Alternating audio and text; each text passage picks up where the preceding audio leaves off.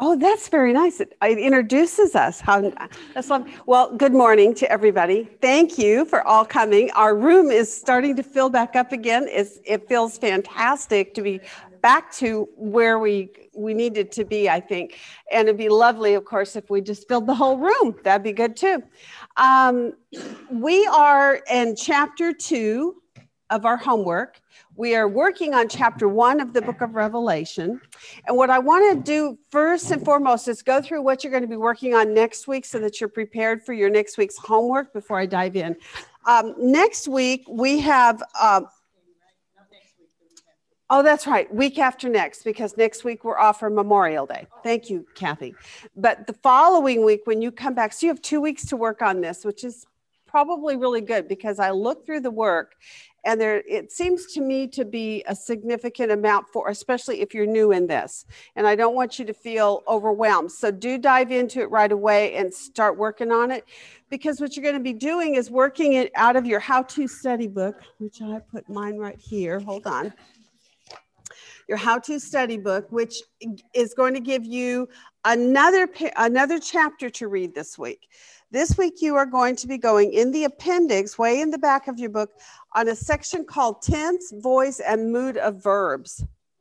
I was telling Annette, and she and I had a little moment last week where she raised up her little blue book. I love it. This blue book that she has, it has this lovely chart in there that you don't have in here. And I know it's because the chart would not have fit on a page, right? But this chart, I think, is easier to read than what you're going to be looking at in here. I think you need to read this, but then this right here is going to be something that's going to be helpful when you're doing your homework, because they're going to be saying, let me open it up here, because she's going to ask you, again, there's more stuff. She's going to be asking you for things like, look at this word, remember, and then she's going to say, what does it mean that it's present active imperative? You're going to feel like you're back in high school again with your English class. But the good thing is this chart, which I am going to send out to you, I shouldn't say Kristen is going to send out to you. This is going to be a chart, I think, that will be very helpful to you. So just know that when you get your homework email from her this week, be sure to go in there and open up this voice, tense, and mood chart, because and print it out. You're going to want to have that when you do your homework. I'm just telling you, it's a help. It's going to help you simplify what you're going to find is in your book. And it's in the book, but this is easier. I just know this because I tried looking at it last night and went, oh my gosh, I've forgotten a lot of this because we haven't done voice, tense, and mood stuff for a long, long time. So this is going to be new for most of you.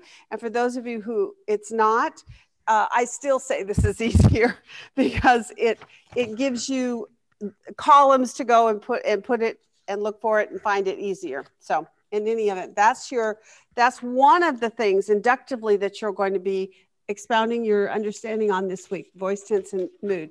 Okay. And it's not a chapter in the book. It's in the appendix E. Okay. Mine is page 157. I don't know what page yours is, but it's after all of the other chapters, way in the back. Okay. Okay. So that's one thing you need to know about your homework.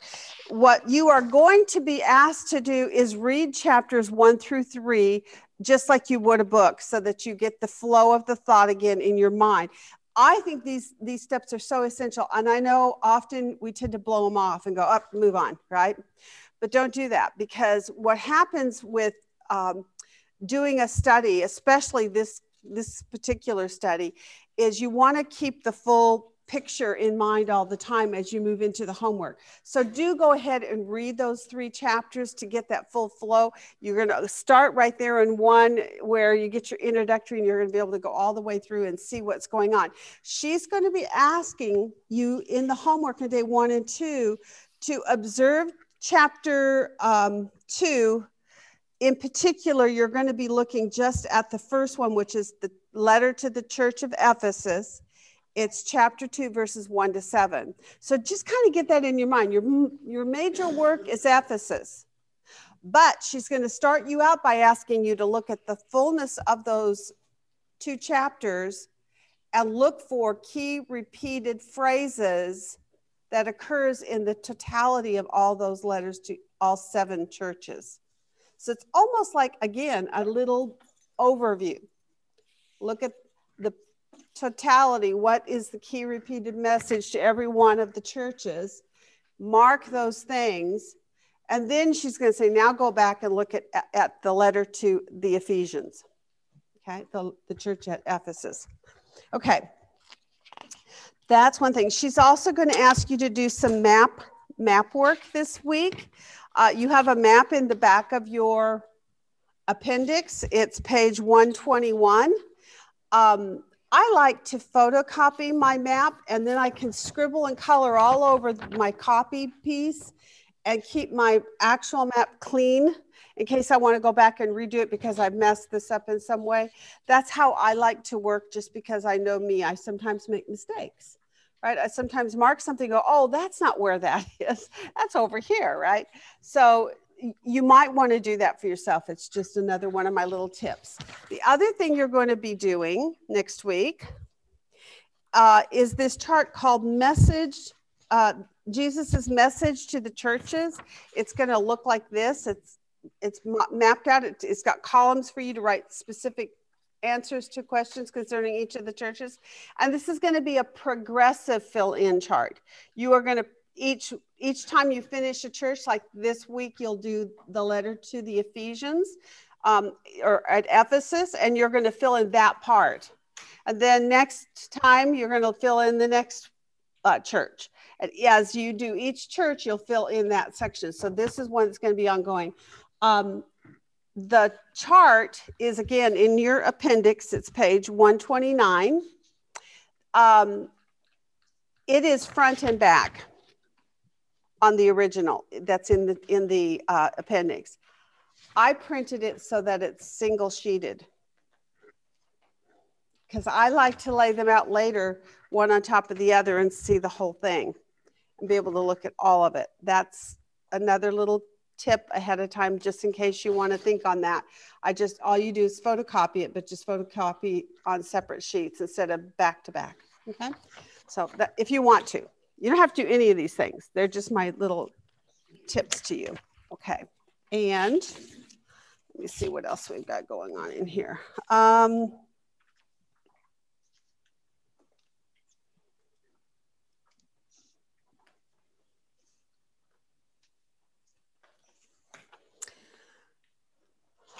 I think that's pretty much it. That's pretty much all I really needed to cover on what you're going to be doing next week for homework. Okay. Good. Okay. That looks like it. Yes. Do you have an in and out book? Yeah, in the appendix. Oh yeah, that's going to be your last day's part of homework. This is what I'm saying. She has maps. She's got 2 different charts you're going to be working on. You're going to be doing word studies. You're going to be doing voice, mood, and verb tenses, which you got to kind of comprehend in your head. So it's I think, a pretty, I call it a heavier study, in that there are more pieces to it. And when you're learning the inductive Bible study process, every time there's another tool of observation, a new way of looking at things, it's one more thing your mind has to kind of get wrapped around, right? And you have to kind of grab and go, why am I doing this? And what's the purpose of this? And then you get more comfortable doing it. But in the beginning, it's tougher. So next week, you're going to get several things kind of thrown at you. So since you have 2 weeks to work on it, that's a good thing. Please use the full 2 weeks, because you'll be happy if you at least get half of it done this week and do the other half the next week. Okay. All right. And you can always text me for questions. That's not a problem. Okay. All right. Good. Yay. All right. We're done. That takes care of Inductive Work 101 for your homework next week, what you're going to be doing. This week, we did our observation worksheet, which is called Focusing In on the Details, Chapter 3 of your how-to study book. And you also looked at Chapter 8, which had to do with figures of speech, correct? And did everybody find that worked out just fine for you and had no problem with that? Yes? Okay, great.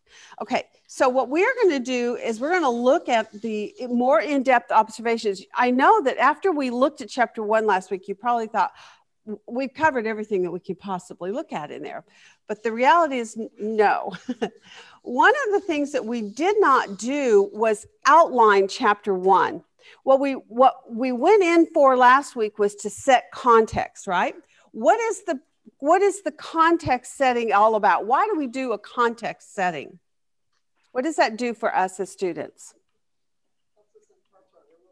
Yeah, it absolutely helps you to be able to interpret, because if you don't understand the context, one of the examples Precept has in their book is it's like a frog in a pond. And if you don't understand what a frog is, who he is, why he's there, what he does when he's there, then if you are totally oblivious to what a frog is, you look at this frog in this water and you're like, why is he in that water, right? But once you set context, oh, this is what a frog does. This is what their habitat is. This is what they like to eat, right? This is how they reproduce. I mean, you learn all these things about the frog and why he would be in that pond. Then all of a sudden you go, oh, I get it. That is exactly what we're doing in Inductive Bible Study last week. We were setting context to understand Revelation.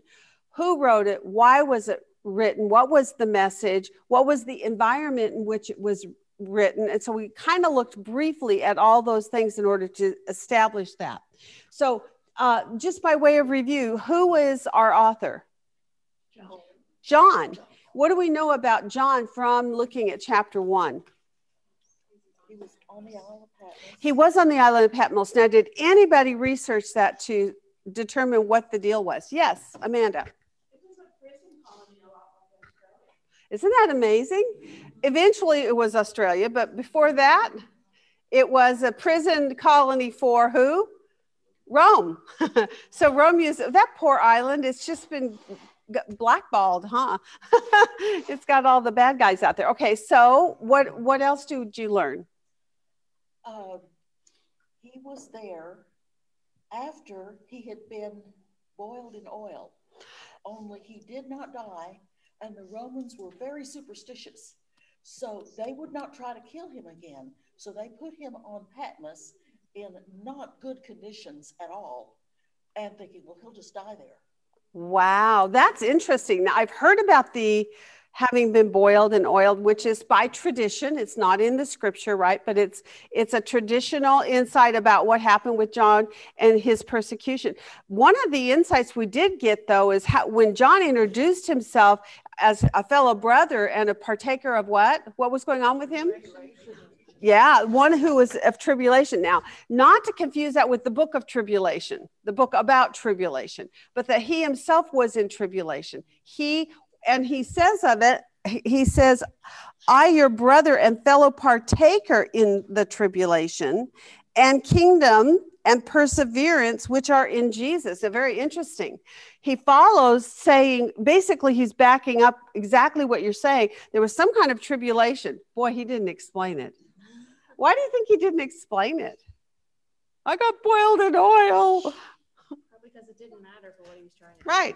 This happened. Obviously, this vision thing became much more significantly important at the moment. Well, verse 2 and verse 9, he says, he testifies to the word of God and the testimony of Jesus Christ. 9, he says, he's on the island of Patmos because of the word of God and the testimony. Exactly. Good. I'm glad you brought that out, because that is the reason or the occasion for why he was on the island itself. And he was on this island of Patmos because he apparently had been proclaiming the word of God. And this was something that was not acceptable in that moment by that particular government, right? And I can tell you, we are fast approaching those days ourselves. We have never in America really experienced that. And America was founded on religion itself. I mean, we came here and established a constitution and laws that were based right out of God's word, right? You can't kill people, you can't steal, you shouldn't commit adultery. I mean, all the basic 10 commandments are right in our basic laws. But what is happening in our nation now? we are losing it. And apparently, you didn't know this, but apparently freedom of speech was not something that was honored or recognized by the Roman government in that moment, because John himself had been shut up, had been told, no, you cannot speak those things about the testimony of God's word and the testimony of Jesus Christ himself. And therefore, he was persecuted. He had what he called tribulation. Okay. Any other insights about John that you learned? Okay, so that's a good backdrop, though, as far as information about who he is and what was going on and why he was there. So that's who our authors. What about our recipients? Who are the recipients of this? Bondservants. In particular, I love the fact that it opens who intended that the recipient be that title, the bondservants. God did. Isn't that interesting? Because it says God did it and he gave it to Jesus, who gave it to his angel, and he gave it to Jesus for the bondservant, that the bondservant would receive this information. Now, who is the bondservant? How do we define that? We are. The faithful. And is as a bondservant is described in the Old Testament. Very, okay. I like the fact that you mentioned Jesus' name, because when it says it's bondservants, and whose bondservants? Jesus' bondservants, the bondservants of Jesus Christ. So it's because of their bondedness to Christ that God says, because you are in this bonded relationship, you're as a bondservant to my son, I am giving this word to you. Now, there is so much you can study on that throughout the Old Testament about how God, who those who are his friend, receive the insights and the messages that others just don't receive and would not comprehend even if they did. But, you know, when God spoke with Moses in the Old Testament, he called him his friend. And he said, because you're my friend, I'm telling you these things that will come to pass. That is exactly what we're seeing here in Revelation. God says, because you are a friend to my son, I am giving you this word that is written specifically for you, the bondservant. The other thing that is mentioned to us in chapter 1 is in relationship to the recipient is also something that is more of a congregational reception. Who is that? The church. So it's yes, you, the bondservant, individually first and foremost, but also you, the congregation of believers, being the church. And I love that. Now, in chapter 1, it mentions what churches? 7 of them: Ephesus, Smyrna, Pergamum, Thyatira, Philadelphia, Sardis, and Laodicea, right? So all 7 churches are mentioned by name in chapter 1. But when we made a comparison last week at the end, we went to chapter 22. Were the 7 mentioned? No. But was the church mentioned? And was the indication there at the end in chapter 22 that the letter and the information was for the churches? Yeah, and yet it wasn't specified the 7 churches. So what does that tell us? It's for all the churches. Now, how would you take that then for application today? Does that come forward to the church today? Yeah, you know what's interesting is from God's perspective, he doesn't see individual churches. Did you know that? When God looks, he looks at what's in one of the doxologies is the whole Catholic Church. Catholic meaning the wholeness, not Catholic as in Roman Catholic, but Catholic as the whole church. He looks upon the earth globally and he says, my church. Isn't that neat?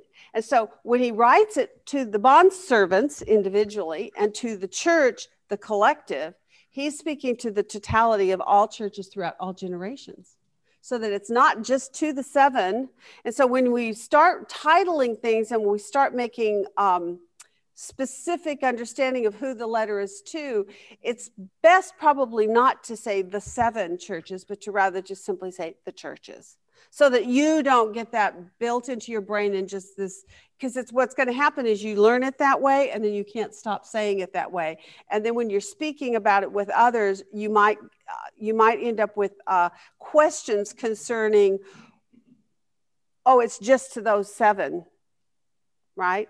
It's kind of like when you first came into faith, do you remember certain things were being told to the disciples and you're going, well, that's for them, right? That's not for me, that's to them. Or, oh, that's not my job, that's the pastor's job because he's the leader of the church, right? New receivers of this message, these words that we're learning, these concepts that we're trying to teach ourselves, when you're young in this and you're still experiencing God for the first time and experiencing his word for the first time, you really do take things quite literal. And so I would just say, just for your own benefit, that you come to recognize that this is a letter to the churches rather than letter to the 7 churches. Just skip the 7 part. But with 7, yes. Just a question. It's been a long time since I was at school. Mm-hmm. But aren't there 7 continents? Okay. Yeah. Somebody said yes. Okay. That's a good point. We have, we all came from somewhere. We came from grandparents. Now, who would have settled North America? Who would have settled Europe, Asia, Australia?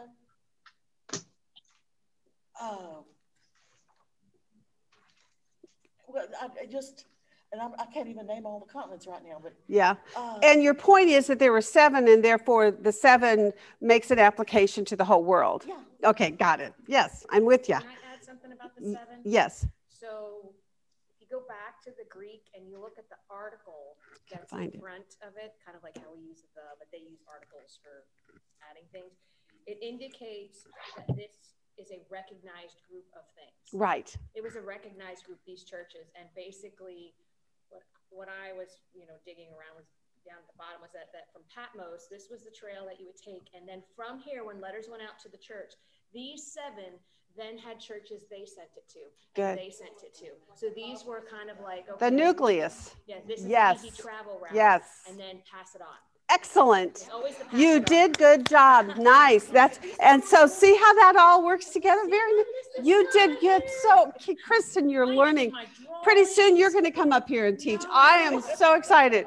This is the treasure, I think, though, of doing inductive work is when you start asking the right questions, you start saying, well, what does that mean? And why did he say that? Then you go deeper. And when you do go deeper, then you learn these little nuggets of truth that help you to expound your understanding and see it in a fuller way and to really reap the benefit of that, right?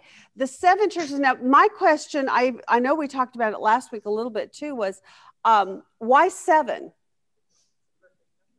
It is a number of perfection. And if you are a Hebrew mind, you look at things quite literally, and the concept for them of 7 is something that's established in their understanding about God in particular, and not just the number 7. Several of the numbers have significant analogies or pictures basically in their mind. 7 is the number of perfection.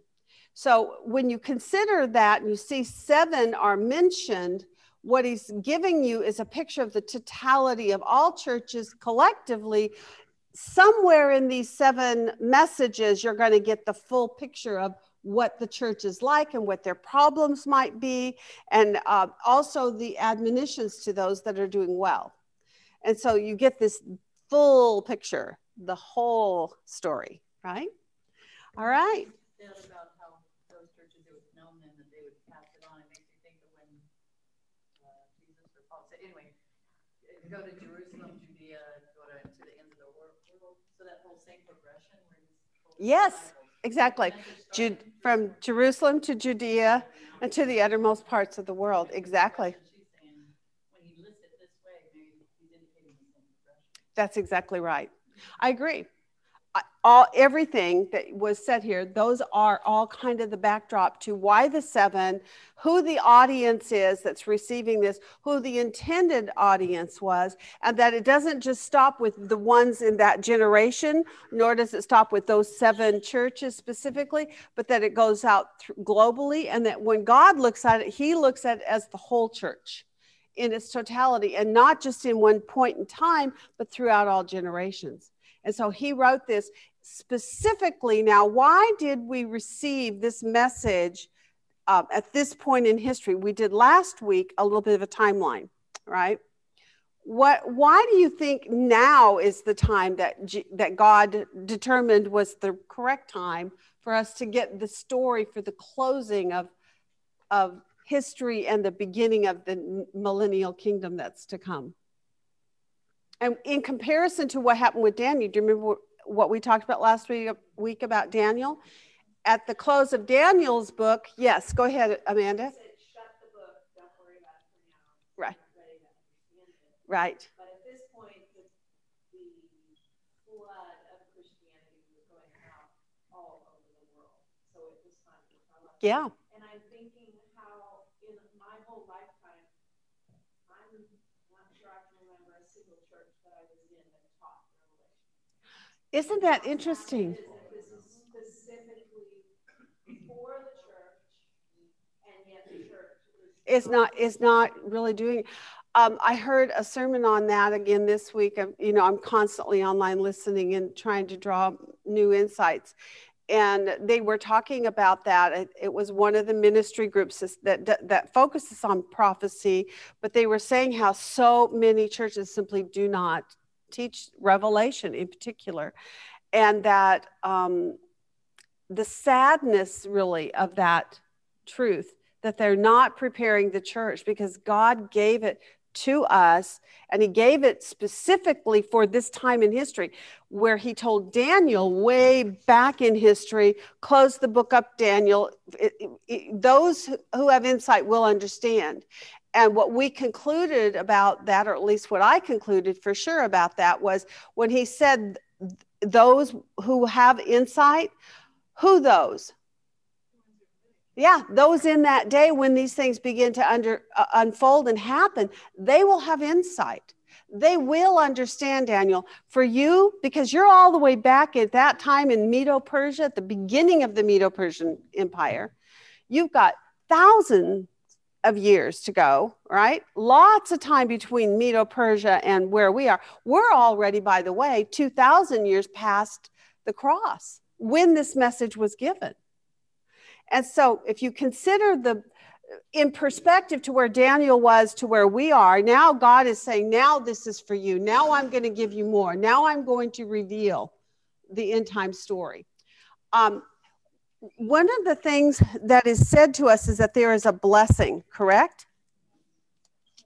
Did anybody come up with any insights about that subject where it says, blessed is he who reads and those who hear the words of the prophecy and heed the things which are written in it, for the time is near. So there again, the time is near, and that's why God is now giving it to us.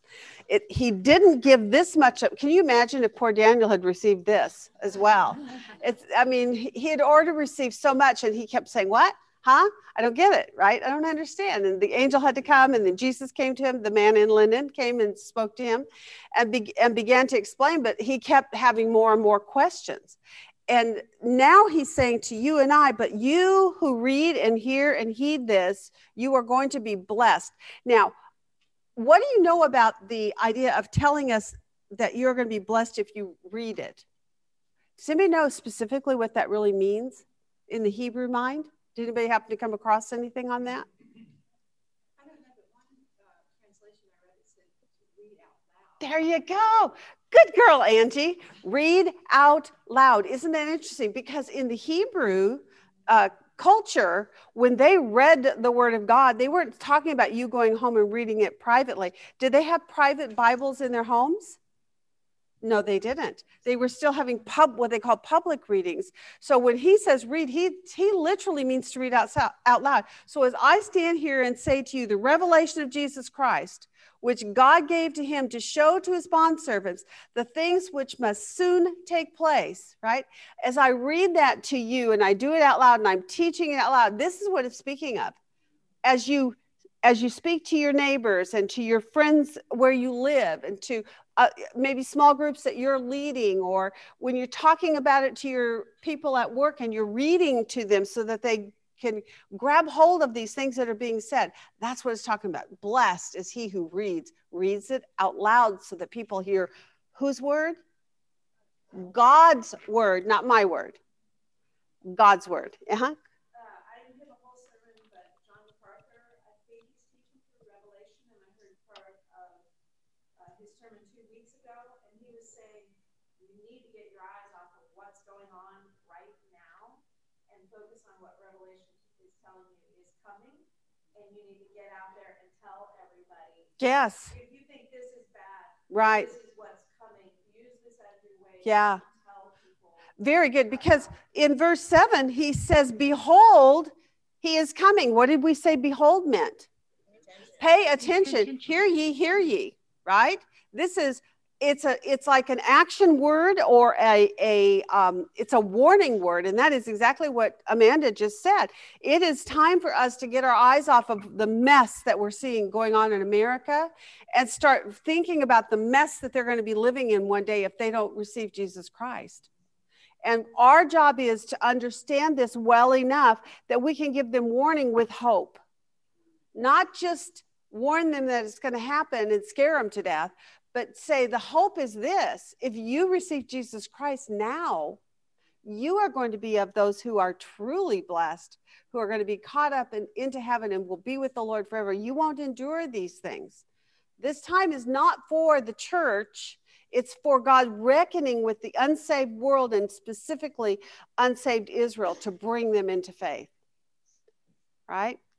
All right. So blessed and read, it says, blessed is he who reads. It means to read out loud, just in case you don't know that. And I like that translation, Angie. One of the quick read out loud parts that popped in my head when she was saying that is it could partly be for spiritual warfare too. Absolutely. The enemy can't stand to hear it.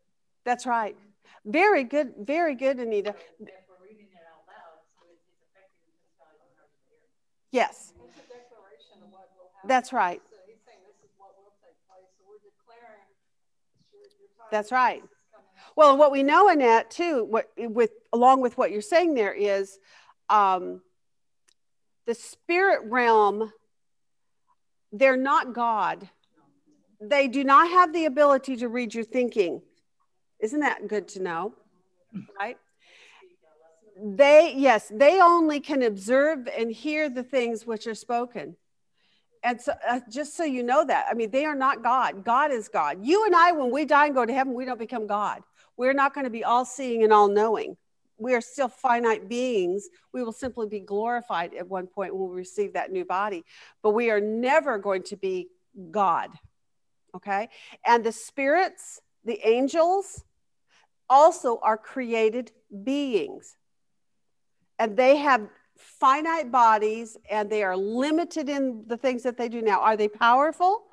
Are they scary to you and I if they show up? If God were to open this ceiling right now for us and show it to us, we would all faint dead on the floor probably, right? Because it would be fearful to us. However, do we need to be fearful? No, because why?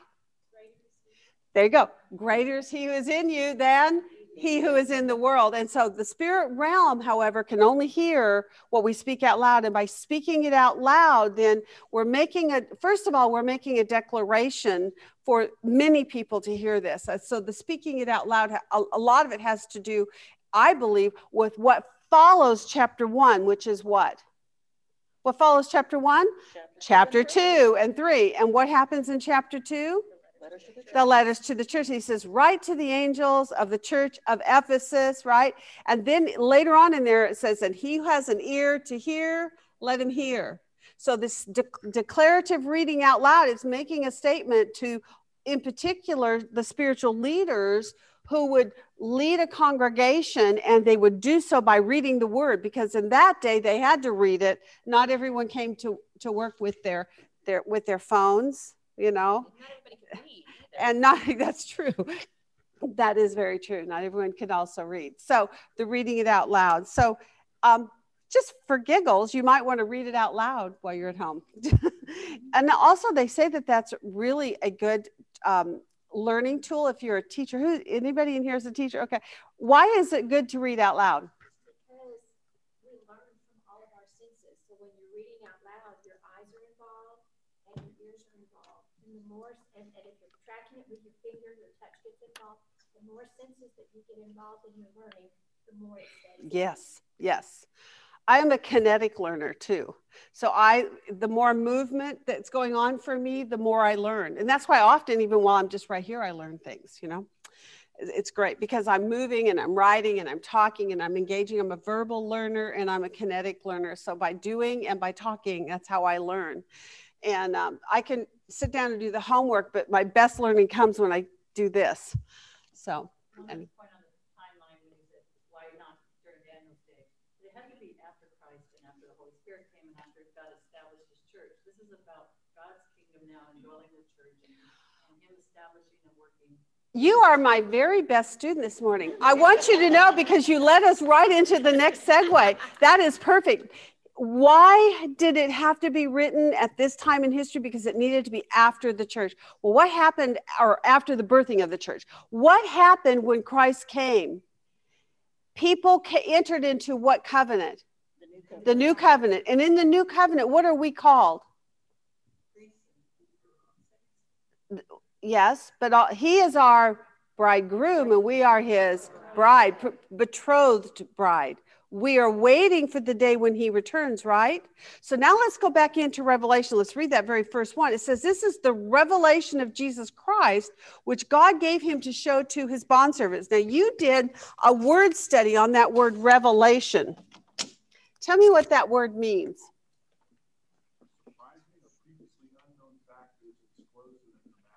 Oh my goodness, that's a lot of words. Okay, 602, and the word is, I'm going to get the Greek on here, apocalypsis, right? When we hear that apocalyptic a lot, right? So apocalypsis, and that by definition now, tell me, can you consolidate some of that and give me just the major points on that?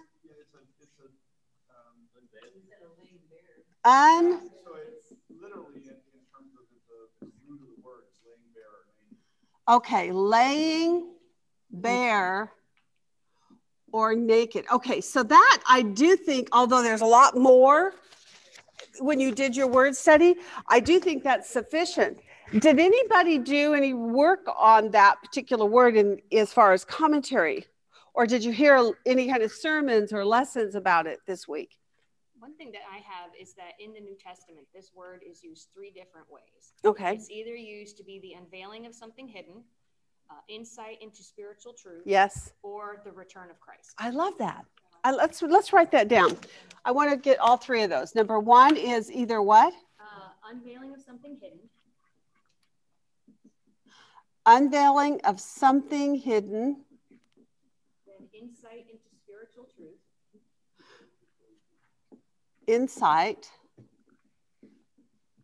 into spiritual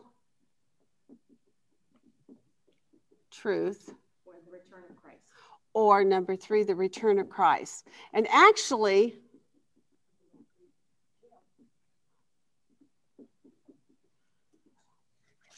all 3 are true. And there is a specific meaning in its use each time it's used. But in the book of Revelation, would you say that all 3 of these are true? Yeah. But I do want to tell you something that I learned in another pastor's teaching. He was talking about the tradition in the Hebrew mind again. And he was talking about this word revelation. It's actually this word apocalypsis, which means to unveil. And in its technical use, he says this would immediately transport the mind of a Hebrew person to a wedding.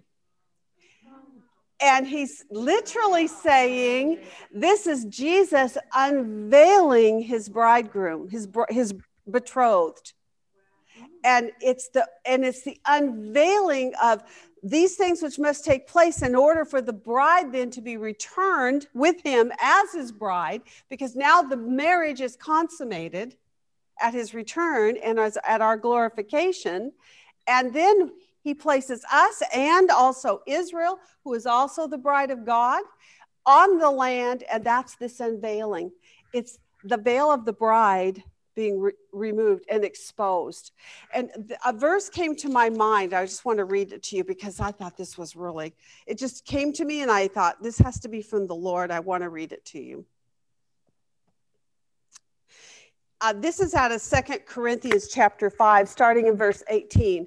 And it says, I consider that our present sufferings are not comparable to the glory that will be revealed in us. Now, this is just like what he said, this tribulation that John was going through, and he's speaking about him being a fellow partaker in the tribulation. And here in this writing, it says, consider that our present sufferings are not comparable to the glory that will be revealed in us. The creation waits in eager expectation for the revelation of the sons of God. That's the unveiling of the bride, right? Now the creation was subjected to futility, not by its own will, but because of the one who subjected it in hope, because there's a hope that we're waiting for.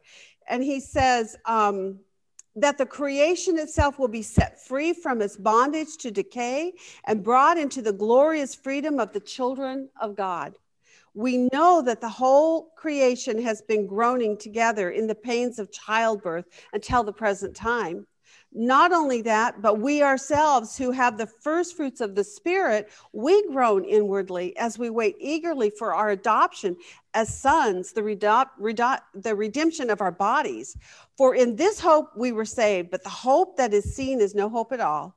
But he who hopes for what he can already see? But if we hope for what we do not yet see, we wait for it patiently. That is 2 Corinthians 5, starting in 18. So I thought, wow, that really kind of takes that greeting right there. The revelation of Jesus Christ. All of a sudden, I can't read it anymore without thinking of the veil coming up. The picture that he had was of a Jewish woman with her veil, and her veils are not like ours, where they're very porous and see-through, and you see the beautiful face and the silhouette and the whole thing. Theirs is literally a cloth you cannot see through. And that veil then is lifted after the wedding ceremony is completed. You and I are right now betrothed. I have a DVD that's, unfortunately, it's 84 minutes long. It's a long one.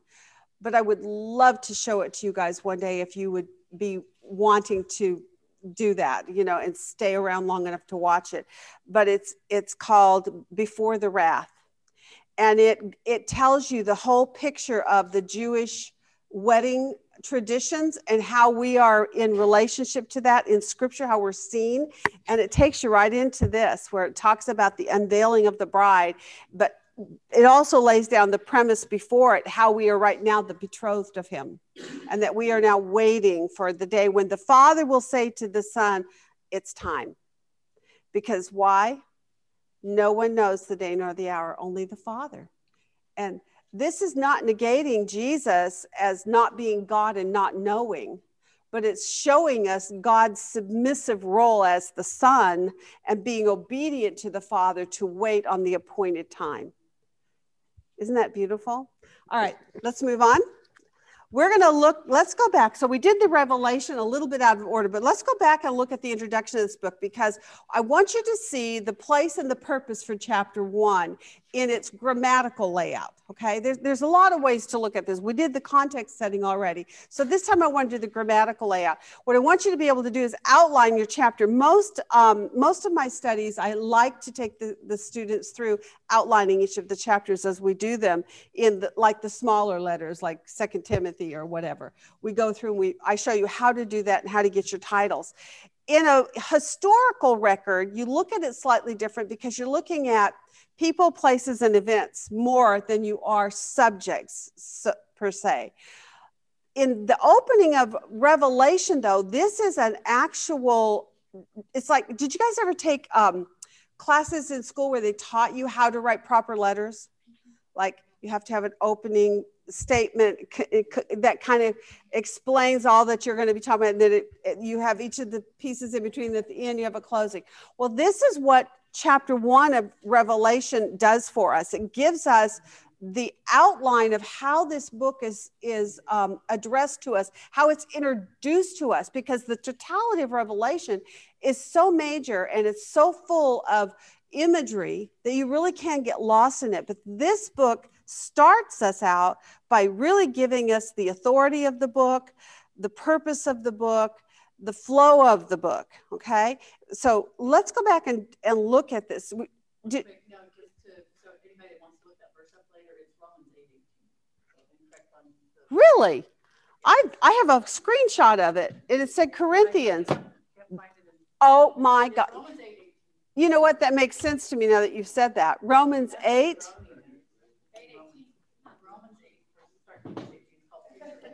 Romans 8:18. What's really sad, I can show you my screenshot of it, and it said 2 Corinthians 5. What? Nothing like that in there. Okay, well, thank you for the correction. That is so weird because I got it right off my computer. Yeah. While we're interrupted, before the wrath is available on pure flesh. I just looked it up.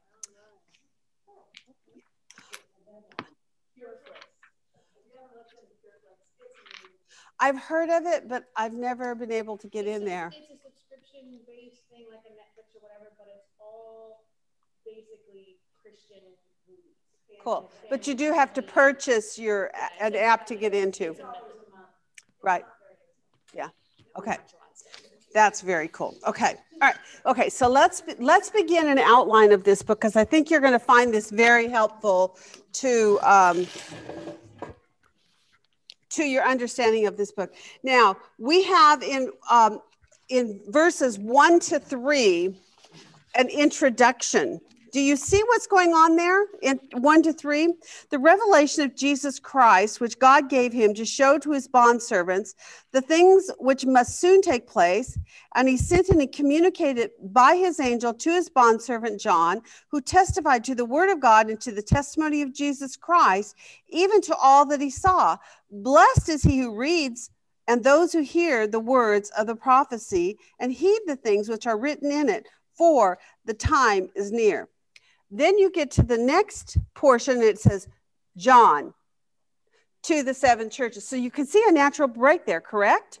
When you consider verses 1 through 3, what is it really introducing to us?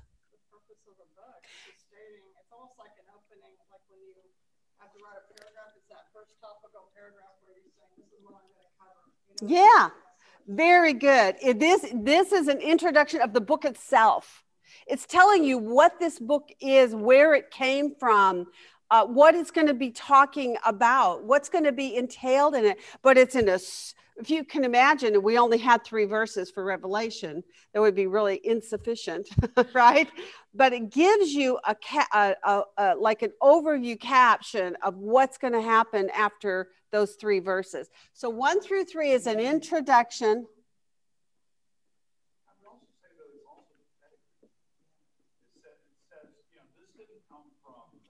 Yes, absolutely. Yeah.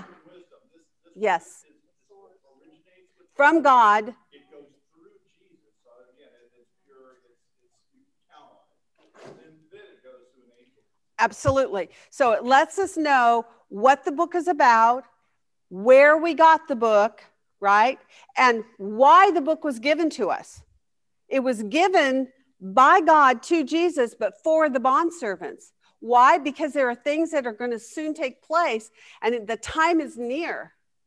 And therefore, you see the urgency, you see the occasion, you see the why, the who, right? So this introduction is very thorough in verses 1 through 3. And if you can see this, the grammatical flow of the paragraphs in this chapter 1, you start to see a better purpose for it all in its totality. You also get to see kind of where these paragraphs break, what it is that's being said in those paragraphs. What is the purpose of that first paragraph? Now, what's the purpose of the second paragraph? What do you see in the second paragraph? In verses 4 to 8.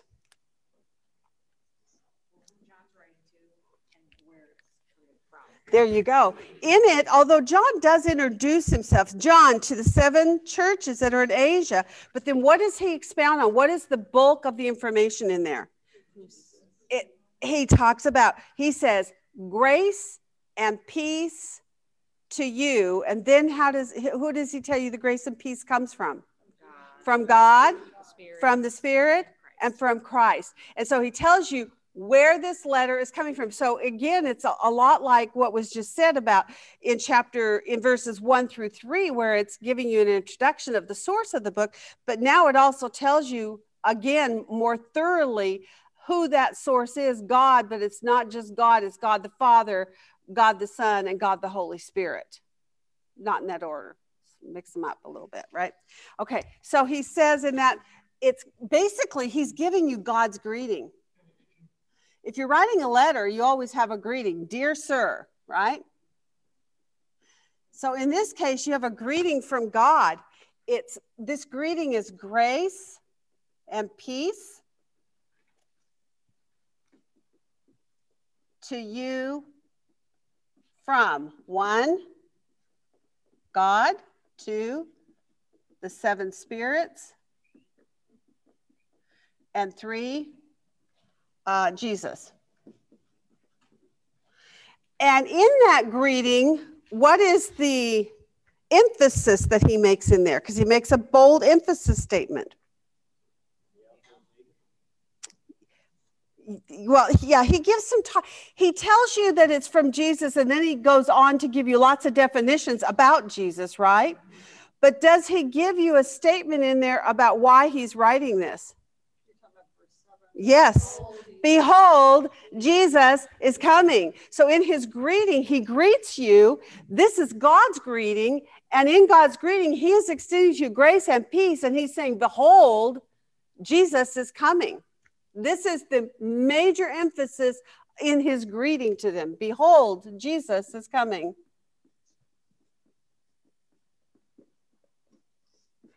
And you know that's the major emphasis of his greeting, because what is the major emphasis of information that's given to you in those verses? Who gets covered the most? God?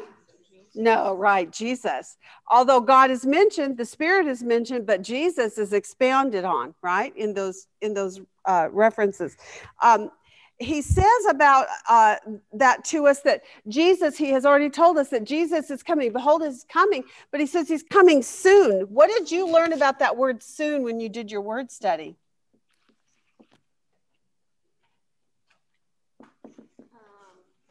Well, the preposition used before the word soon, I think the best indication, is having that preposition en in Greek means it denotes a fixed position in time, place, or state. It is never used with verbs of motion. It doesn't indicate direction. I love that. I did not get that one. I want that one word for word again. Now tell me that again. Okay, so there's a preposition before the word, whatever soon is translated at the Greek. Okay. The tachos, the T-A-C-H. Uh-huh. Before that word is en. When en is before that Greek word. Which, in the English, it's the word which soon, So which must soon take place. When Okay. en is used in Greek with that word, it denotes a fixed position in time, place, or state. And it is not used with verbs of motion. And it doesn't indicate direction. Oh, I love that. A fixed time and place. Oh my gosh, this is so good. I love this, because what is it that we saw, particularly when we did our Daniel study over and over about the time that was going to be coming? It was the appointed time. I love this. This is absolutely lovely. And the other reason it's so good is because if you consider the word soon in English, we mean soon like in a minute, right? And when was this said? 2,000 years ago. So soon is obviously not soon from the perspective of quickness, right? It's,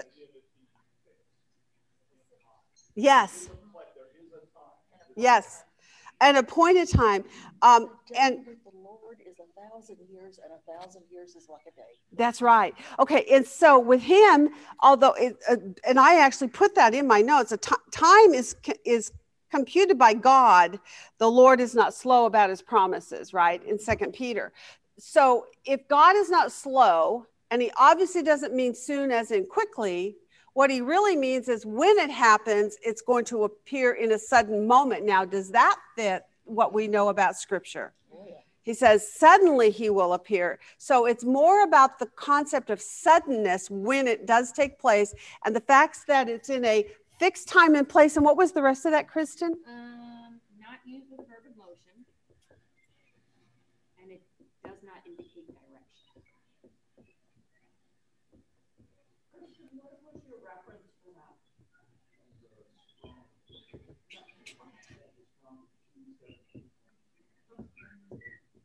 And what is that number? Yeah, the N is 1722. Okay, yay. Oh, the EN is 1722. And then what is, but tacos is 5034. Okay, so that's the tacos, and this is the EN in tacos. So in a way, it sounds to me like it needs to be a phrase. It needs to be when you are considering it in our mind, and they would have in their mind, in taco, would have been a consolidated together for an understanding of it. Otherwise, it could be soon, like quick, but it isn't quick, obviously, because it's been 2,000 years. So we know that that understanding is an error because it doesn't make sense. It has to mean something else. This is the part about inductive Bible study that is so fun, is you start to reason things through and go, well, it can't mean soon as in quickly because it hasn't been quickly. It has to mean something else. And I love that. I wish I didn't catch that. I didn't catch that one. I love that. I'm going to put that one on my notes when I send it out for you guys to have it. I need a picture of it so I don't lose it. Okay, very, very good. Okay, so he says, behold, he is coming soon. We also see this repeated, by the way, over and over in the scripture. We see it here in 1:7 also. We saw the time is near, right? Up in verse 3, I think it was. We were going to see it in chapter 2 and chapter 3 and all the way through in 22. It's mentioned like 3 times when we did our work last week on that. So this idea of soon obviously doesn't mean soon quickly. It does mean soon at a fixed time, an appointed time, at the appointed time. And when it occurs at the appointed time, it will be sudden, right? Okay, so I think I might put that word sudden in here also. Okay, very good. That was a nice learning curve there. Thank you. Okay, now let's go on to 9 through 11. We've covered 4 to 8, 9 to 11 for outline. This is introduction. This is God's greeting. Now we're looking in 9 to 11. What's the major subject going on starting in chapter 9 through 11? It's telling us about John, isn't it? So the focus there is about John. And so in a way, up here it introduced the book, and here there was the greeting from God. And now what's it doing about John? Say that again? Yes. And when it's telling us how it's being delivered to them and how it's going to circulate. But it also tells us about John something that I think is significant and important to the reading of this book. If you receive a letter like this, or you and I do this all the time. When we pick up a book to read a book, what do? What is the first thing we should do as a Christian if we're going to be looking at something that is supposed? Look at the author. You want to know who that author is, right? So this book is introducing the author to us. What is it telling us about the author? Very good. Good. Yes, it gives you, it validates and it confirms and it gives him authority. It gives him also the place within the church itself, because he says, I am your what? And before that, I am your brother, right? I'm your brother. And so the first thing he establishes about himself is that he is a Christian, right? That he is in fellowship with them, that he belongs within their community. Yes. So I think that's the important part of him. You came back from why write it now? The answer is, if you want John to write it, you better write it now, because he's not going to make it forever. At this point, he's getting old. He's beat up. He's in prison. It kind of takes you back to what Diane did at the beginning, where she was saying, yeah, they dipped him in oil and then they put him out on the island. They expected him to die, but he didn't. Why not? Because the firsthand eyewitness is the best authority that you can get to receive something from. And so in this case, we see John is being introduced to them. So we had an introduction to the book, but now we have an introduction to the author.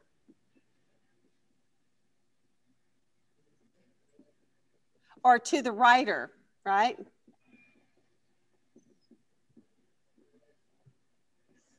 To the one who is writing this book, the one who's told to write this book, as a matter of fact. Because as it closes, verse 11, he says to him very clearly, write in a book what you see and send it. So he's given these clear instructions. So if you were to be a member of a church and didn't know John, although I find that hard to believe in this circuit that they wouldn't know him, because he had been living at Ephesus. He had been charged to watch care over the mother of Jesus at the cross. And it is historically recorded that he was in Ephesus. As a matter of fact, his tomb is there. I've been to it. And so John was buried there. Mary was buried there. This is where he ministered. He worked out of Ephesus, or the church of Ephesus, right? And so John is being credentialed, however, he's being told to write this and send it. And if you receive a letter from somebody, what if you didn't know them? You would want to know something about them, right? And so he's saying, not only is this who I am, but this is who told me to send you this letter, which gets back to what he's saying about it's Jesus that he's connected to, and he's an eyewitness of Jesus, and this Jesus told him specifically to write it, which I think is really cool. So the things that we learn about him, he's a brother and a fellow partaker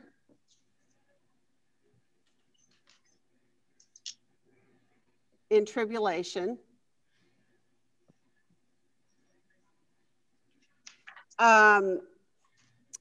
He received the revelation.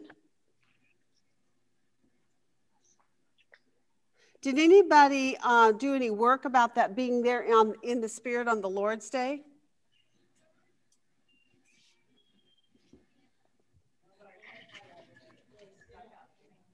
Yeah, isn't it interesting that it would stick out to you that he's in the Spirit and he's on the Lord's Day? Let's just try to reason this through a little bit.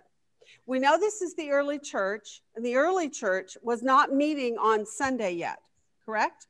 We see in Hebrews later that there had to be a distinction made, that this was a process that eventually we got our day of Sunday of worship. But initially it was the Sabbath day, because that was given by God to the Jewish nation. Okay, so now he's saying on the Lord's Day. Now, what do you think he meant about it being the Lord's Day? So it had, say it again? It,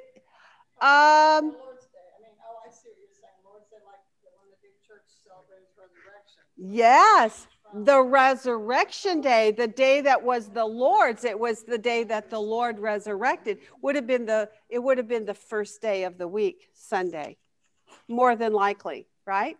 Now, I I wouldn't fall on a sword on that one, but I do think it's really interesting. And I heard this sermon on this week, and he was talking about on the Lord's Day, and he says he was how? In the Spirit, meaning what? He was worshiping. Worshiping.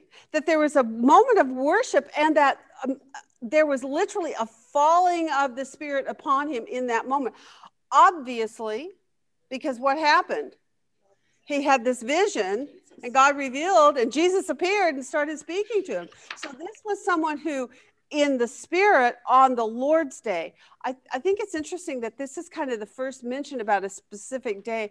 If he meant the Sabbath, the Hebrew would have said the Sabbath. It doesn't say the Sabbath. It says the Lord's Day. So it meant something different than the Sabbath. And the Lord's Day is the day that we understand it to be the day that the Lord resurrected, right, on the third day of the after his crucifixion. So he's in the Spirit on the Lord's Day. So he received the revelation on the Lord's Day. And while in the Spirit. That's pretty cool.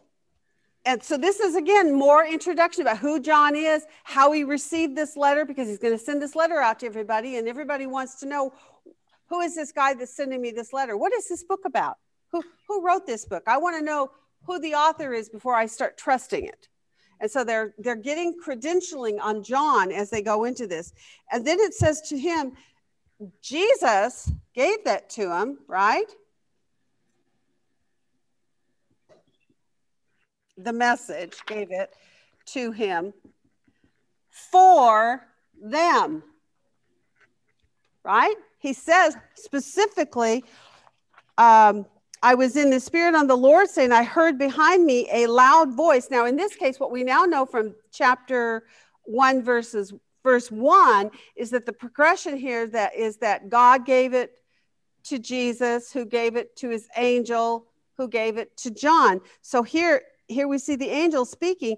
I was in the Spirit on the Lord's Day, and I heard behind me a loud voice like the sound of a trumpet. We covered that last week, saying, write it in a book and send it to the 7 churches. So now they know that it was actually ordered. By the way, that word to write, did anybody look at that word a little bit?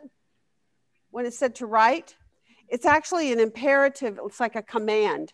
It's not like if you get to it, if you feel like it, when you're in the mood. No, it's do it now. It's a command. So he's saying, write it in a book, what you see, and send it to the 7 churches. So in this case, we see God to Jesus, and Jesus gave it to the angel, and they've given it to him, John, for them specifically. So that is your introduction to your author. Who is your author? And if you are a Christian and you pick up any book, this is what you should be doing. If you don't know anything about it, stand there with your phone and Google that man's name. Get a little write-up on a bio on him. What churches is he affiliated? What ministries is he affiliated with? Because you want to be careful that you're not reading stuff that subtly puts within the context of it maybe even false doctrines, right?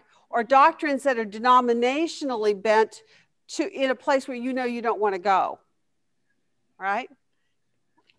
All right, so that's really good, right? Interesting. Now we're going to look at 12 to 16. You could actually go all the way down from 12 down to 18. I think I'm going to put it that way, 12 to 18. It can be either way. It's not locked in really hard and fast. What's shown to us in 12 to 18? The vision itself, what John saw, right? It's what John saw, and that was Jesus. What John saw. So basically, if it's an introduction to the book, God's greeting to us, our introduction to the writer, and what it was that John saw, which was Jesus. Lots of Jesus that we've read about in the Gospels. This is the glorified Jesus. Yes, and what does it specifically tell us Jesus was doing when he first sees Jesus? Where does he see him? Yes, standing in the middle of 7 golden lampstands, which are the churches. Now, that visualization of him standing in the middle of the churches, then, what does that tell you? Mine doesn't say that he's standing. Where does it say people standing? 7. No, it's not 7. I heard him say. It just says, And I saw him in the middle. Okay, not standing. Sorry. Okay. Jesus in the middle. He have to be standing, or he's floating, or he's laying, or he's sitting. well, the robe goes all the way to the feet. And the robe goes to the feet. So yeah, But you're right. the word's you're right. The word doesn't say standing. You're right. But obviously if he's not standing on the ground, he's floating but he's in the middle of them. So they'd have to be floating too. He's not on the throne because God's there, and he's also not on his throne next to the Lord because they would lampstands. Right. Probably. So he's down. Right.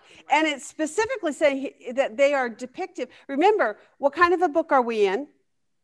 Prophetic. It's imagery, right? And so this is an image that's being given to John, the writer of this, so that he has a concept or an understanding. What is the purpose for these images that he's describing to us? Why would John tell us, I saw him in the midst of the lampstands? What does that convey to us? He's the center. He's within the, Yeah. he is within the believer. He is, Say it again. he's within the believer. Yes. He's in the midst of the believing congregation. He's, yes. And okay. So what is really trying to be told to us there then is about the fellowship that he has with us, and the presence that he has with us as the church, correct? Very interesting. I do know that, the major thing that we always, in our minds convey is by the Spirit, God is with us, and he's within each one of us individually. But in this vision, it's also showing us that literally he is in our presence. Oh, this goes back to Daniel. Do you remember the spiritual warfare that took place in the Daniel writing? That with the things that were going on in the heavenly realm that we weren't looking at it, the king of Persia and the king of, I can't remember what the other ones were, but they're fighting amongst one another, and these things are happening in the heavenly realm. But upon the earth, what else is happening? These other things that Daniel was actually living through or was seeing that would take place one day. And so what we understand then is the one angel who had to leave and then come, and we came to see this as being Jesus, right? It wasn't teaching us that he was weak and couldn't handle it on his own. And so he had to wait for Michael to show up before he could leave to talk to Daniel. But it showed what it was trying to convey to us is the spiritual warfare that was going on. It was just opening that window, that veil that right now stands between us and the heavenly realm and the spiritual realm. And it was unveiling that, just a peek of it in the book of Daniel, so that we could understand there's spiritual warfare that goes on behalf of the people on this earth, and particularly for the church of God on this earth.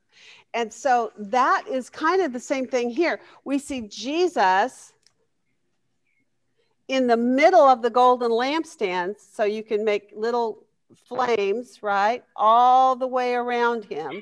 1, 2, 3, 4, 5, 6. Oh, I got to have another one. 7. So the 7 lampstands, and he's in the middle of it. And the picture there then is a fellowship of presence, of protection, of power, of whatever other thing you can think of. Yes, that's a good one. There I am in the midst of them. That's right. That's correct. Yep. Okay. So what John saw, he saw Jesus. He saw Jesus in the middle of the 7 golden lampstands. 17 to 20 then, or actually 19 to 20 is how I broke it up now. And in the conclusion, what do we see about this book that we need to know in the outline of it? What the 3 sections are. Yeah, what those 3 sections are and what John was told to write, correct? I'm telling you about who John is, and I'm telling you about what John saw. Now I'm going to tell you what John was told to write to you, okay? So it's what John was told.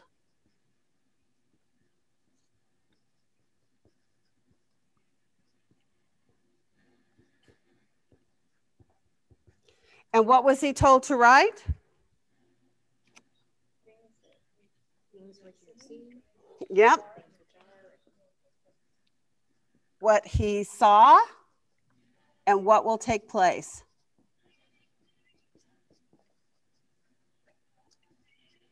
Oh, I missed one. What he saw. What is? Yeah. What is and what will take place. Yes. So those were the 3 things. 1, 2, 3 things that he was told to write. And he said, and when he was told to write, he was told write.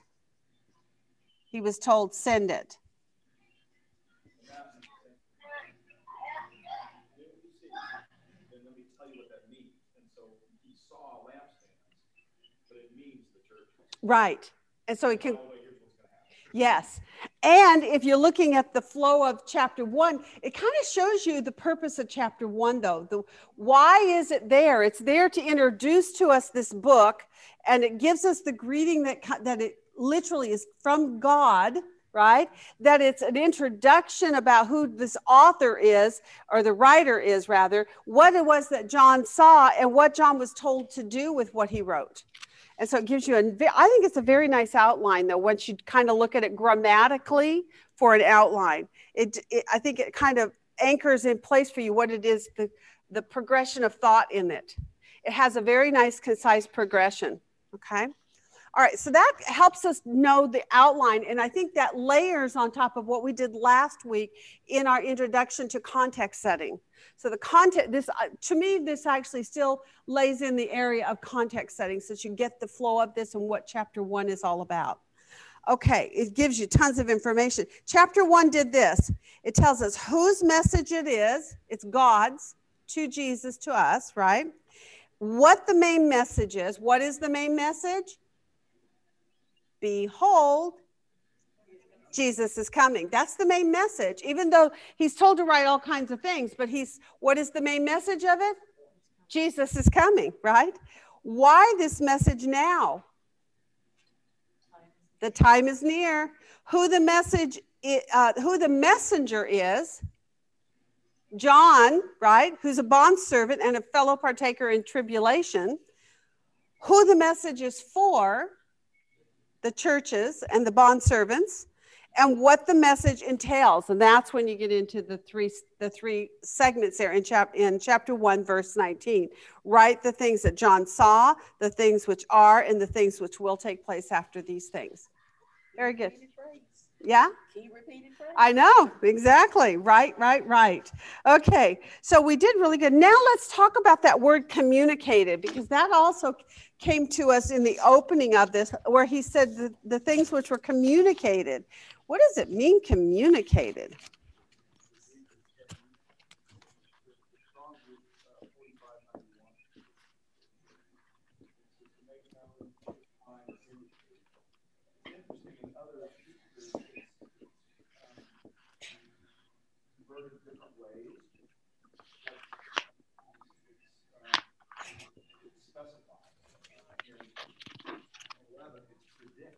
Okay. But it's also indicate or show. To give a sign, to show, to indicate. I thought that was I expected sign. The idea of prediction falls in line then with the word prophecy, right? The idea of it being a prophecy. Okay.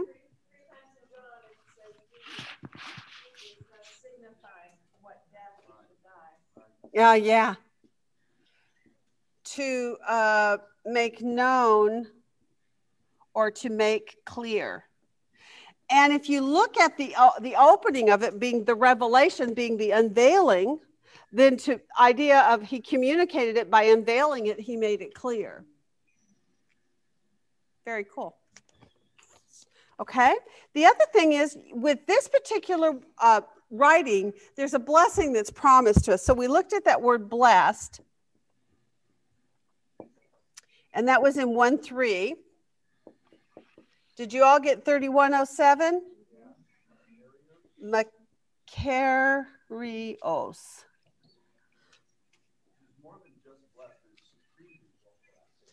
I wanted to talk on this a little bit because just the definition isn't sufficient in a way, because blessed means can be, you said, to be Supremely blessed. Supremely blessed. There you go. Fortunate, well off, happy. Okay. I felt like, in a way, I wish they had it in the definition part, but there is a book in the Bible that actually covers this subject of being blessed. And it's the major theme. And it gives you the balance of the word, what it really means to be blessed. Because in a way, there's kind of two blessings you can think of, right? You can be blessed in what way?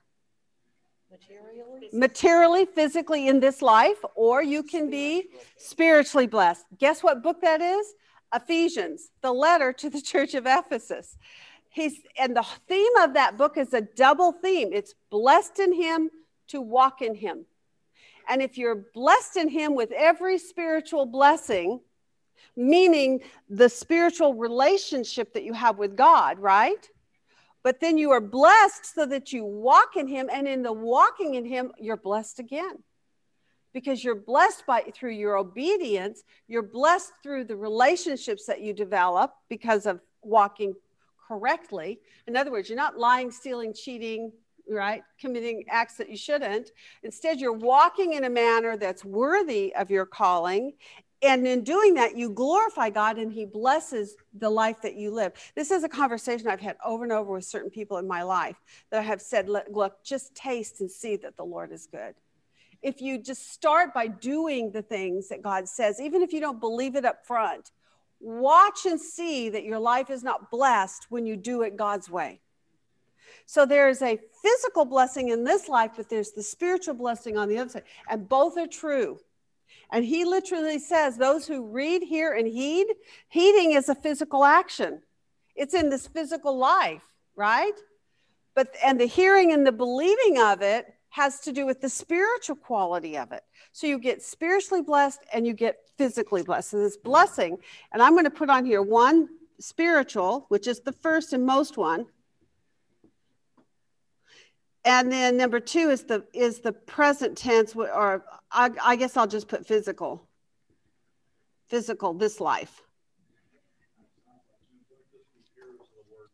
Yes, exactly. Exactly.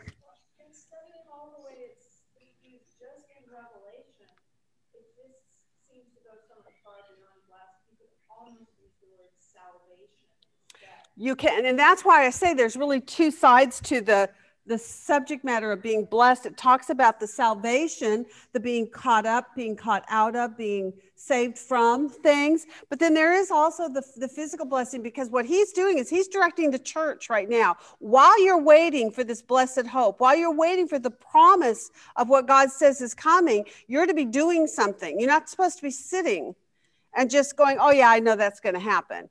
But rather there's to be an action on our part, which is the heed part. You're blessed if you read it, you hear it, and you heed it. And the heeding is action in this present world. So it covers both sides of that picture. And Amanda, you're right. In 14, 13, 16, 15, 19, 9, 26, 22, 7, and also 22, 14, that word blessed is used over and over in Revelation. Do you guys want those again? And it's such a strong thing. Blessed are the dead which die in the Lord. Yes. Blessed and holy is he that takes part in the first resurrection. Blessed are they which Okay, I hadn't got there, but that's exactly right, because what you are doing is reading out of the promises to the churches for their obedience and in their faith walk with Christ. And if you are, and in that case, he uses, instead of the word blessed, he uses the word overcomers. To the overcomer, and then all these promises are given. And those are blessings. There's no doubt about it. The word blessed is not used, but they are blessings, right? And we're getting ready. I'm going to say we're fixing to, because I'm a Texan almost now, right? We're fixing to get into chapters 2 and 3. And in that, we are going to see the being blessed quality to the church, which is present age, the things which are. So you're blessed. It's twofold. It's your spiritual blessing and it's your physical blessing in this world, right? Okay. Now I guess we're ready. I think we covered all the key words that you looked up by order in your homework, correct? Okay, now what I want to do is look at this, at your keyword list, because this was really fun to do, I thought.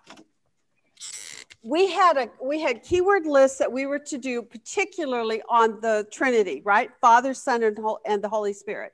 So let's start with God first, because it's a pretty short list out of this book. And in particular, we see this in 1:4, although you get some information in 1:1 that he tells John to, or yeah, he tells Jesus to tell John. You get that order of how the word came to us, right?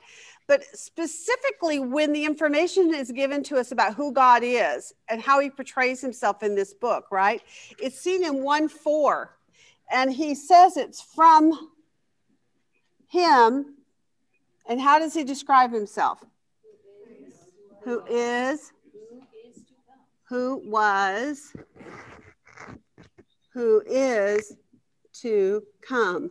Now, this was fun. Last week, I told you I had learned something new, and it was about the connection of the word prophecy, the word book, and then went into chapter 5, and I see the scroll that's given to Jesus, and he opens it, and that's the book. And I hadn't seen that before, that those are all the book, right? That he's to write. And the copy of it, the original, is in the heavenly, which Jesus receives from the Father, and he opens that book, right? Well, so that was what I learned last week. Well, this week I learned something new too about this phrase here. Did anybody do any research on this? Because I'd love it if someone else also picked up on something. When you made your lists, I know that she didn't tell you go in and do word studies on everything, but we talked about it last week, and I had said to you, remember, God doesn't give titles or names for himself or identifying markers about himself without there being a specific purpose, that it reveals something to us about him, right? And so if you had time, I was hoping you did word studies. I did all these word studies on these subjects that we looked at, all the names that were given to us about God and Jesus. And in the doing of that, I came across, let me see if I can find it, specifically this information about this. Did anybody else do it? Okay, well, you're in for a treat. Let me see if I can find my sheet. Hold on, because it's more detailed in my homework than what I put on my list here. Here it is. Okay, my original homework on, this is just God and Jesus is a whole nother sheet all by himself. But I got God and the Holy Spirit on this one. And in between, I did word studies on what I was learning. Well, there was really only a very short amount, right, of information about God. And then it went on to Jesus. So in this one, what it tells us, though, is this phrase, him who is, who was, and is to come. Let me tell you what I learned about this. The Father is him which is, and which was, and which is to come. This is a phrase of the unspeakable name of God. This is the I am statement. This is how the Hebrew reads, that this would be the I am of God. I love that. So let's just put this on here, the I am. And when we speak about the I am, now tell me what you know about the I am. When did God use that first? At the birthing of the nation of Israel, when he began to have relationship with them again after their 460 years in their captivity, right?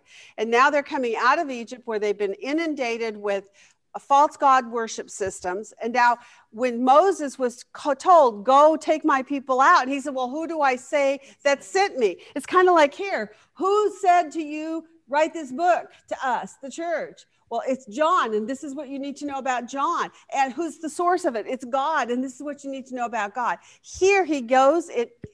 When he says this about himself, the greeting, grace and peace to you from God, who is, who was, and who is to come. This is a phrase, the I am.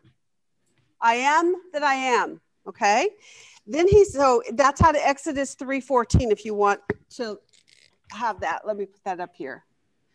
Exodus 3:14 is one place where you see that. Now, who else has the I am title?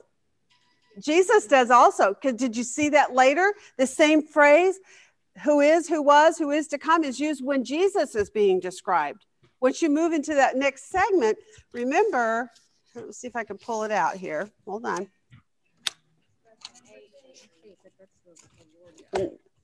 That's Jesus, because it hasn't changed the flow of thought, and it continues beyond it. Did you see your crosses all through here? And then the crosses keep going all the way through. We haven't gone back to God the Father. This is the subject of Jesus. And you go on over here, and he's told him to write. And then he goes on and he says, I turned to see, and what did he see? Jesus again. So these are all Jesus statements. The first time it's mentioned, it's God the Father, the I am. And the second time it's mentioned, it's Jesus, the I am. That's exactly right. That's what I was asking you. Where does he say this? I am the way, the truth. I am, and I am the bread of life, and I am the door, and I am the, and when they turned to them to answer their question, who are you? He says, I am. And they fell down and worshiped. The soldiers, when they saw him, they fell and worshiped because they understood what he was saying. I am. And this is all through the Gospel of John, the I am statement, that he is the I am. Okay, so I just found this very exciting when he said the I am, and he said this is the absolute and unchangeable one. That's what that title I am means. It's the self-existing one. The I am. I exist. Right? Then he says, so the one who is the Septuagint translation of Exodus 3:14. I am the I am hath said, hath sent me to you. So that was Moses being told. Now, the one who was. This is very interesting because these first two parts right here, who is and who was, are actually a clause that form a single phrase. They would not be separated from one another, okay? So it says here, this forms one clause in the Hebrew language.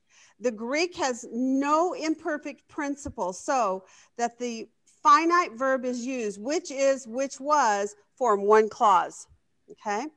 To be balanced against that which is to come. Now, this is really cool because it alludes then to God who will come. Now, how does God come? When is he coming to this earth? And who does it? When Jesus comes. So what is he doing when he makes this statement, who is, who was, the I am, and the one who is to come? But yet it's all identifying who? God the Father. And what is it saying to you about it? Let me read this, what it says here. The one who is to come, the dominant concept in the title is that of immutability, that unchanging, right? The unchangingness of God and the immutability. Further, it expresses his permanent covenant relationship to his people, which we know his coming is a fulfillment of relationship to fulfill the covenant promises, right? Hence is to be explained in accordance with the second coming of the Son. That's chapter 1, verse 7, and chapter 22, verse 20. Those are the references that he gives. It is often applied to the Son. 1 John 3:5 is an example, but also the Gospel of John has tons of them. And so throughout this book, the Son does nothing apart from the Father. What does 1 John say to us over and over and over? I do what the Father tells me to do. I speak what the Father tells me to speak. Right? I and the Father are one, right? And I pray that you be one as we are one. So if you go back to the Gospel of John and read through there, the two are like glue. although they have distinctive roles. See, this subject of the Trinity is really, it's a concept that we just have a hard time, we grapple with it. But just try to take in the things that you can. Take in the fact that what God is saying is we have distinctive roles, but we are one. And here he's saying the I am, who is and who was, but also who is to come. And how does he come? Through Jesus is coming.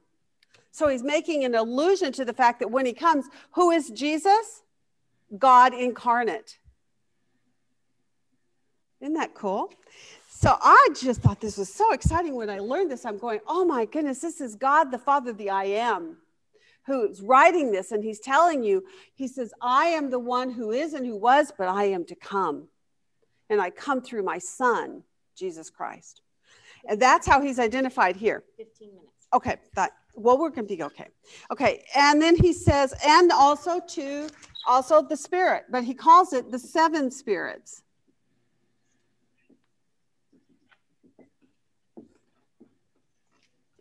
Now, if you've clearly identified the first one as the I am, God, and you clearly identify the next one that follows it, Jesus, who is the one in the middle when he refers to the 7 spirits? Who does it have to be? If it's a triune, it has to be the Holy Spirit. It has to be. By conclusion, by logic, right? Now, do we totally understand why he uses this? Well, I think I could explain it probably a little bit, and I'm not a genius, and I'm certainly no great theologian, but if you're in a book of prophecy, which is all imagery, would it not make sense that he could use an imagery reference like the word, like 7, to describe the Spirit? What does 7 represent? We've already talked about it. Perfection, completion, fullness, wholeness, right? And so if the Holy Spirit is represented in this way, the perfection, the wholeness, the completeness, would that be a title God's Holy Spirit could hold? Yes, the Father holds that title. He's completeness, he's perfection. The Holy Spirit also. Because who is the Spirit? He's God. So the idea that it's 7 spirits. Can I have a drink of water? I'm sorry. I can't reach the sink. Oh, she's not talking.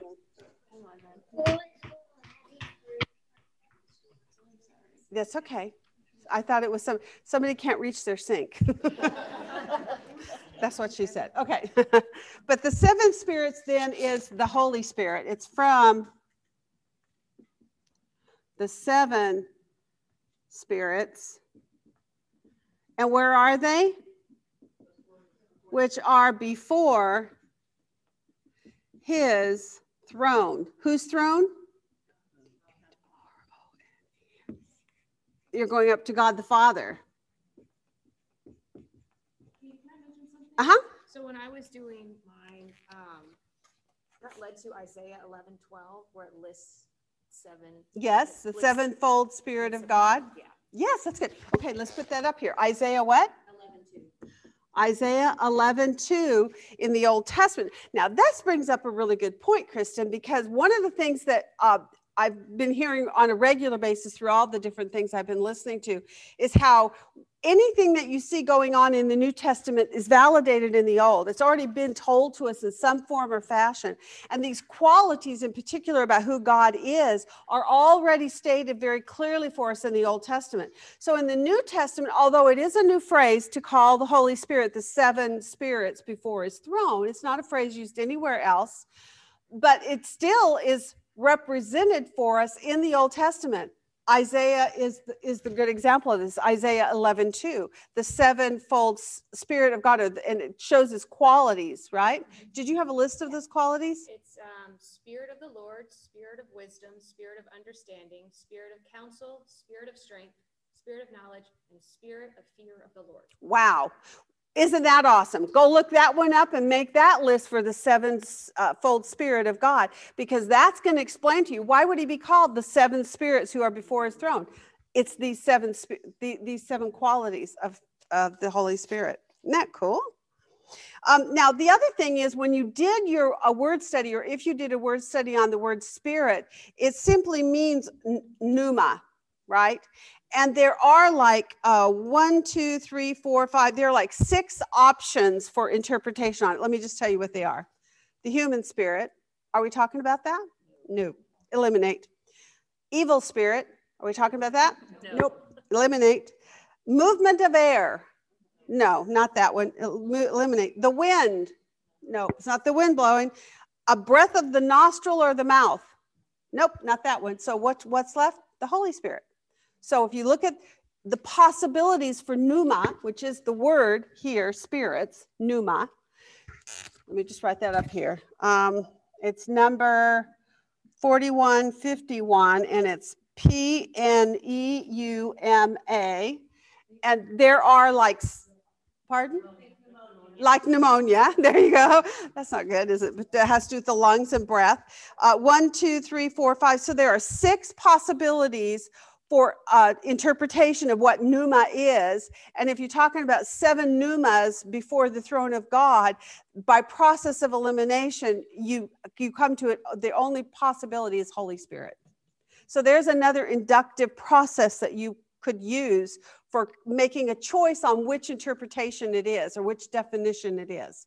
You just have to do it by process of elimination. I keep having this image of there is one Jesus and there is one God. There's one Spirit, but he divides out to fill each of the believers. Right. Just like, yes. Just like God, who is the one who exists and is omnipresent, right? Just like Jesus, who is in the middle of the candlesticks. He's here, he's amongst us, he's with us. But the Spirit is in us, right? And abides with us. He's our seal of until the day of redemption. Yes, at the yes. Okay, now let me see how much time we have left. About 5 minutes. It's not going to give us much time. But one of the things then that you would have done next is Jesus. Now, I'm not going to do the list on the board because I want to save time. And you guys have your own list, right? Okay, so what are the things that we see about who Jesus is one list. But then there's also a list about what Jesus's appearance is like. Those should have really been separated. I hope you did that. But if not, you could do it later maybe and fix it. But we see Jesus, he's defined as the faithful witness, the firstborn of the dead, the ruler of the kings of the earth, him who loves us and released us from our sins by his blood.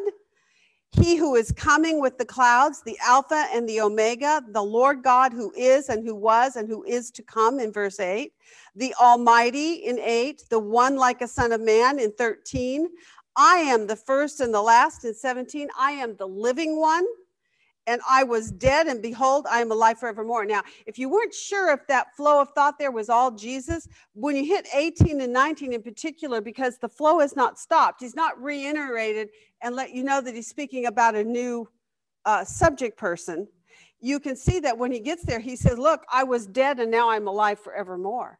So who are you still speaking of?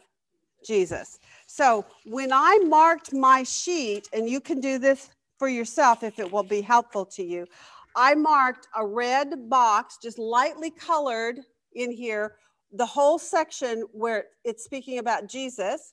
Then it talks about John and his instructions, but then on the back, I colored it in again in red, just so that my eye would capture all those verses, starting at verse 13, all the way through verse 18, are descriptive words that should have been on your list about Jesus, who Jesus is, okay? Same thing in the front. You start in verse 4 with God the Father, the I am, that phrase, the I am, who is and who was and who is to come, and also the 7 spirits, who is the Holy Spirit. And then it follows, and then it puts Jesus last, which is interesting because usually when you have a list about God, it's God the Father, God the Son, and God the Holy Spirit, right? But this time it's God the Father, God the Spirit, and God Jesus. And why? Because then after the last statement about Jesus, all these definitive qualifiers are all on Jesus. And that continues over onto the back. It never does revert back to God the Father or to the Holy Spirit, but continues on about Jesus. So who does that tell you is the major subject in our book? Jesus. And so when the statement, behold, Jesus is coming, now becomes your major subject because he is your major subject. And therefore you now know what your book subject is about. It's about his coming. I think it's interesting too that, I mean, John wrote it to the churches of that day, which were mostly Jews. I mean, some Greeks, but it explains Daniel, you know, the one coming with the clouds presented to the Ancient of Days. Yes. And all, you know, in the vision that we saw. Yes. I'm really glad you brought that up, Kathy, because we didn't have time to do it in our classroom here. And those of you who did not do Daniel, go back. Is it Daniel chapter 10, right? If you go back to Daniel chapter 10, it introduces the man in linen, and it gives you all the same exact identifying qualifiers when it comes to his appearance. Let's see, let me find that list.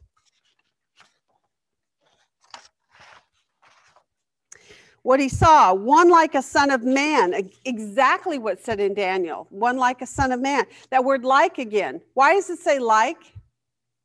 Why is Jesus like a son of man, and why are you and I actually son of man?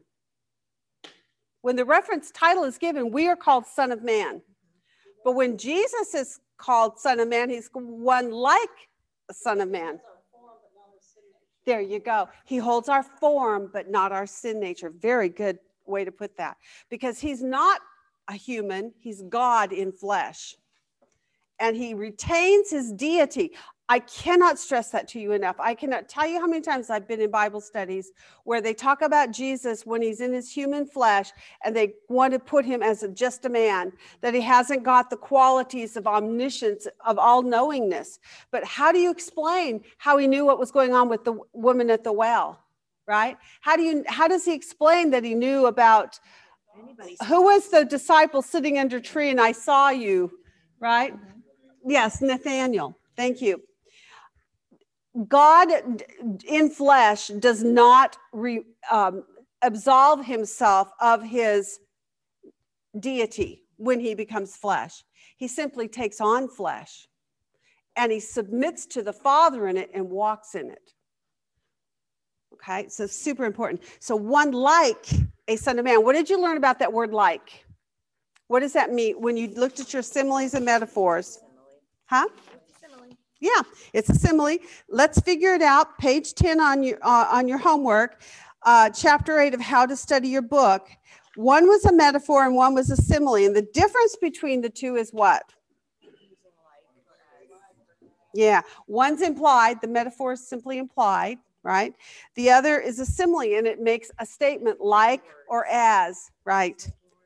And by definition, a comparison is a consideration or estimate of the similarities between two things or people to give a likeness of something in order to understand what is otherwise unknown.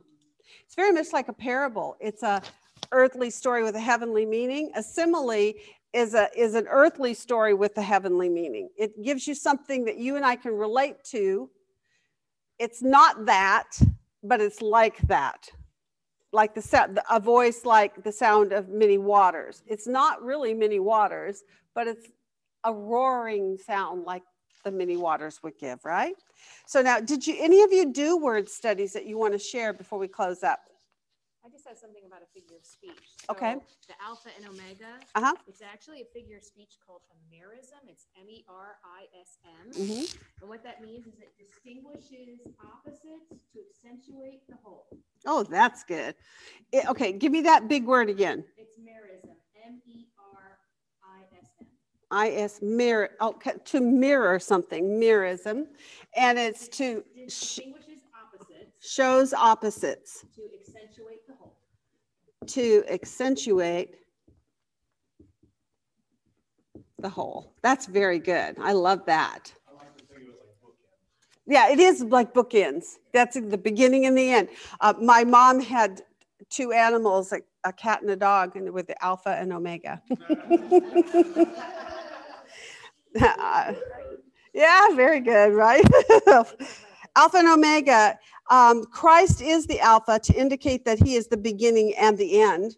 The Lord God means the supreme power and authority. So that's how he's presented in this book, as supreme power and authority.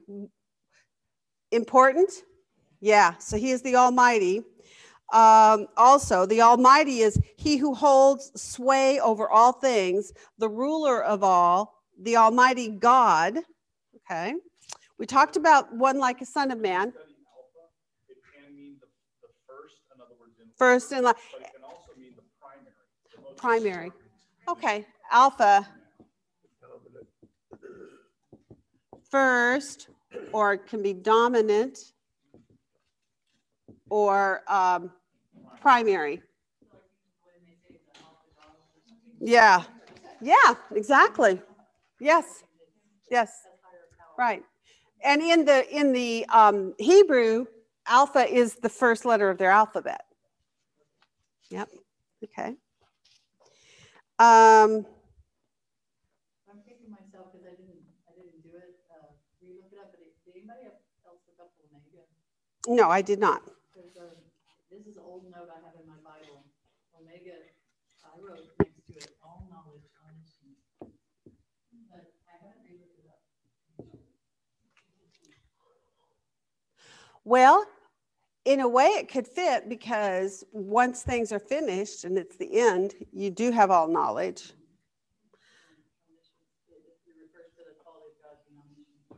Omniscient, all-knowing. That makes sense. He knows the end before the beginning. Okay, I won't write anything on there since we need to look it up. Maybe you can look that up this week. And then when we come in 2 weeks, maybe we'll remember to share that.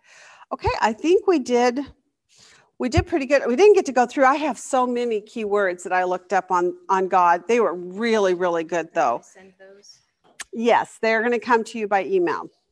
In particular, what I really want to do, I might do this, send you my list homework, because in that I have all that information about this being a phrase that goes together, and that shows the I am. And I thought that was one of the most profound things I learned this week. I just thought, wow, that is really cool.